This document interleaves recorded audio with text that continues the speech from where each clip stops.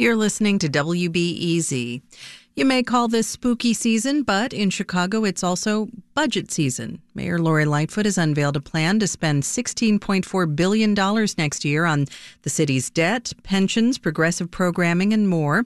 The mayor delivered her annual budget address yesterday, kicking off a series of budget hearings ahead of a city council vote by the end of the year. WBEZ government reporter Mariah Woelfel is here with highlights from the massive spending plan. Good morning, Mariah. Good morning, Mary. So first things first, how spooky is this for taxpayers?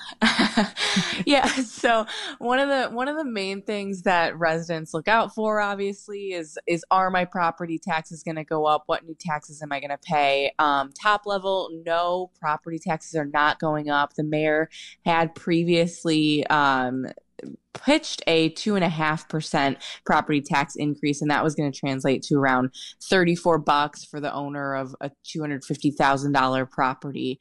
But Lightfoot says better than expected revenues allowed her to forego the increase. It is worth mentioning that this is an election season. She happened to find that money in the couch cushions a day after she was publicly criticized by aldermen who have to vote on this budget. That was quite a coincidence, but at the same time, the city is facing a $128 million budget gap between expenses and revenue. How will the mayor fill that hole?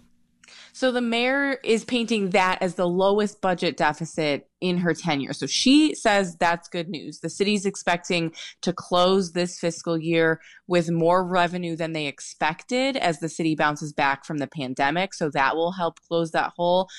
This is also the first year the city's going to see gains from that future casino we're going to get in the city.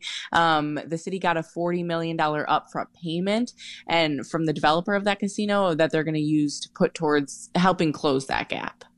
Let's turn to federal COVID relief money. Last year, Lightfoot used some of the nearly $2 billion Chicago got on progressive programs. Are we seeing the same type of proposals for this year?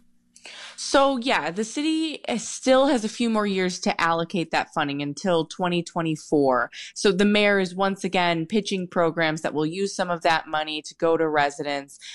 She's trying to use those dollars also to make headway on some progressive issues that have frankly made national news across the country in the past year: immigration, abortion.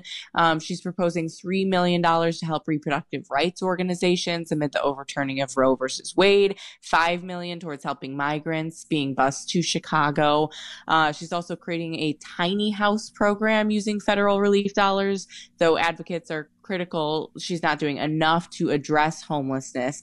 But yes, so this is an election season. Lightfoot's trying to make some value statements in this budget plan. What can we expect now going forward?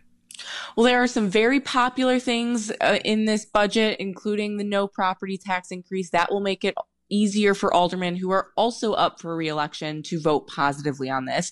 But there are some unpopular things, especially among progressive aldermen. The city council has many, including increased spending on police. Lightfoot has increased spending on police every year. In her three budgets now, this year proposes $1.9 billion on Chicago police. But also say we have a long way to go before a vote. We have weeks of budget hearings to come where aldermen will question department heads on their funding for the next year and, where their funding went in 2022. So lots left to unpack. Okay, to be continued. WBEZ's Mariah Woelfel covers Chicago city government for WBEZ. Thanks for being with us this morning, Mariah. Thanks, Mary.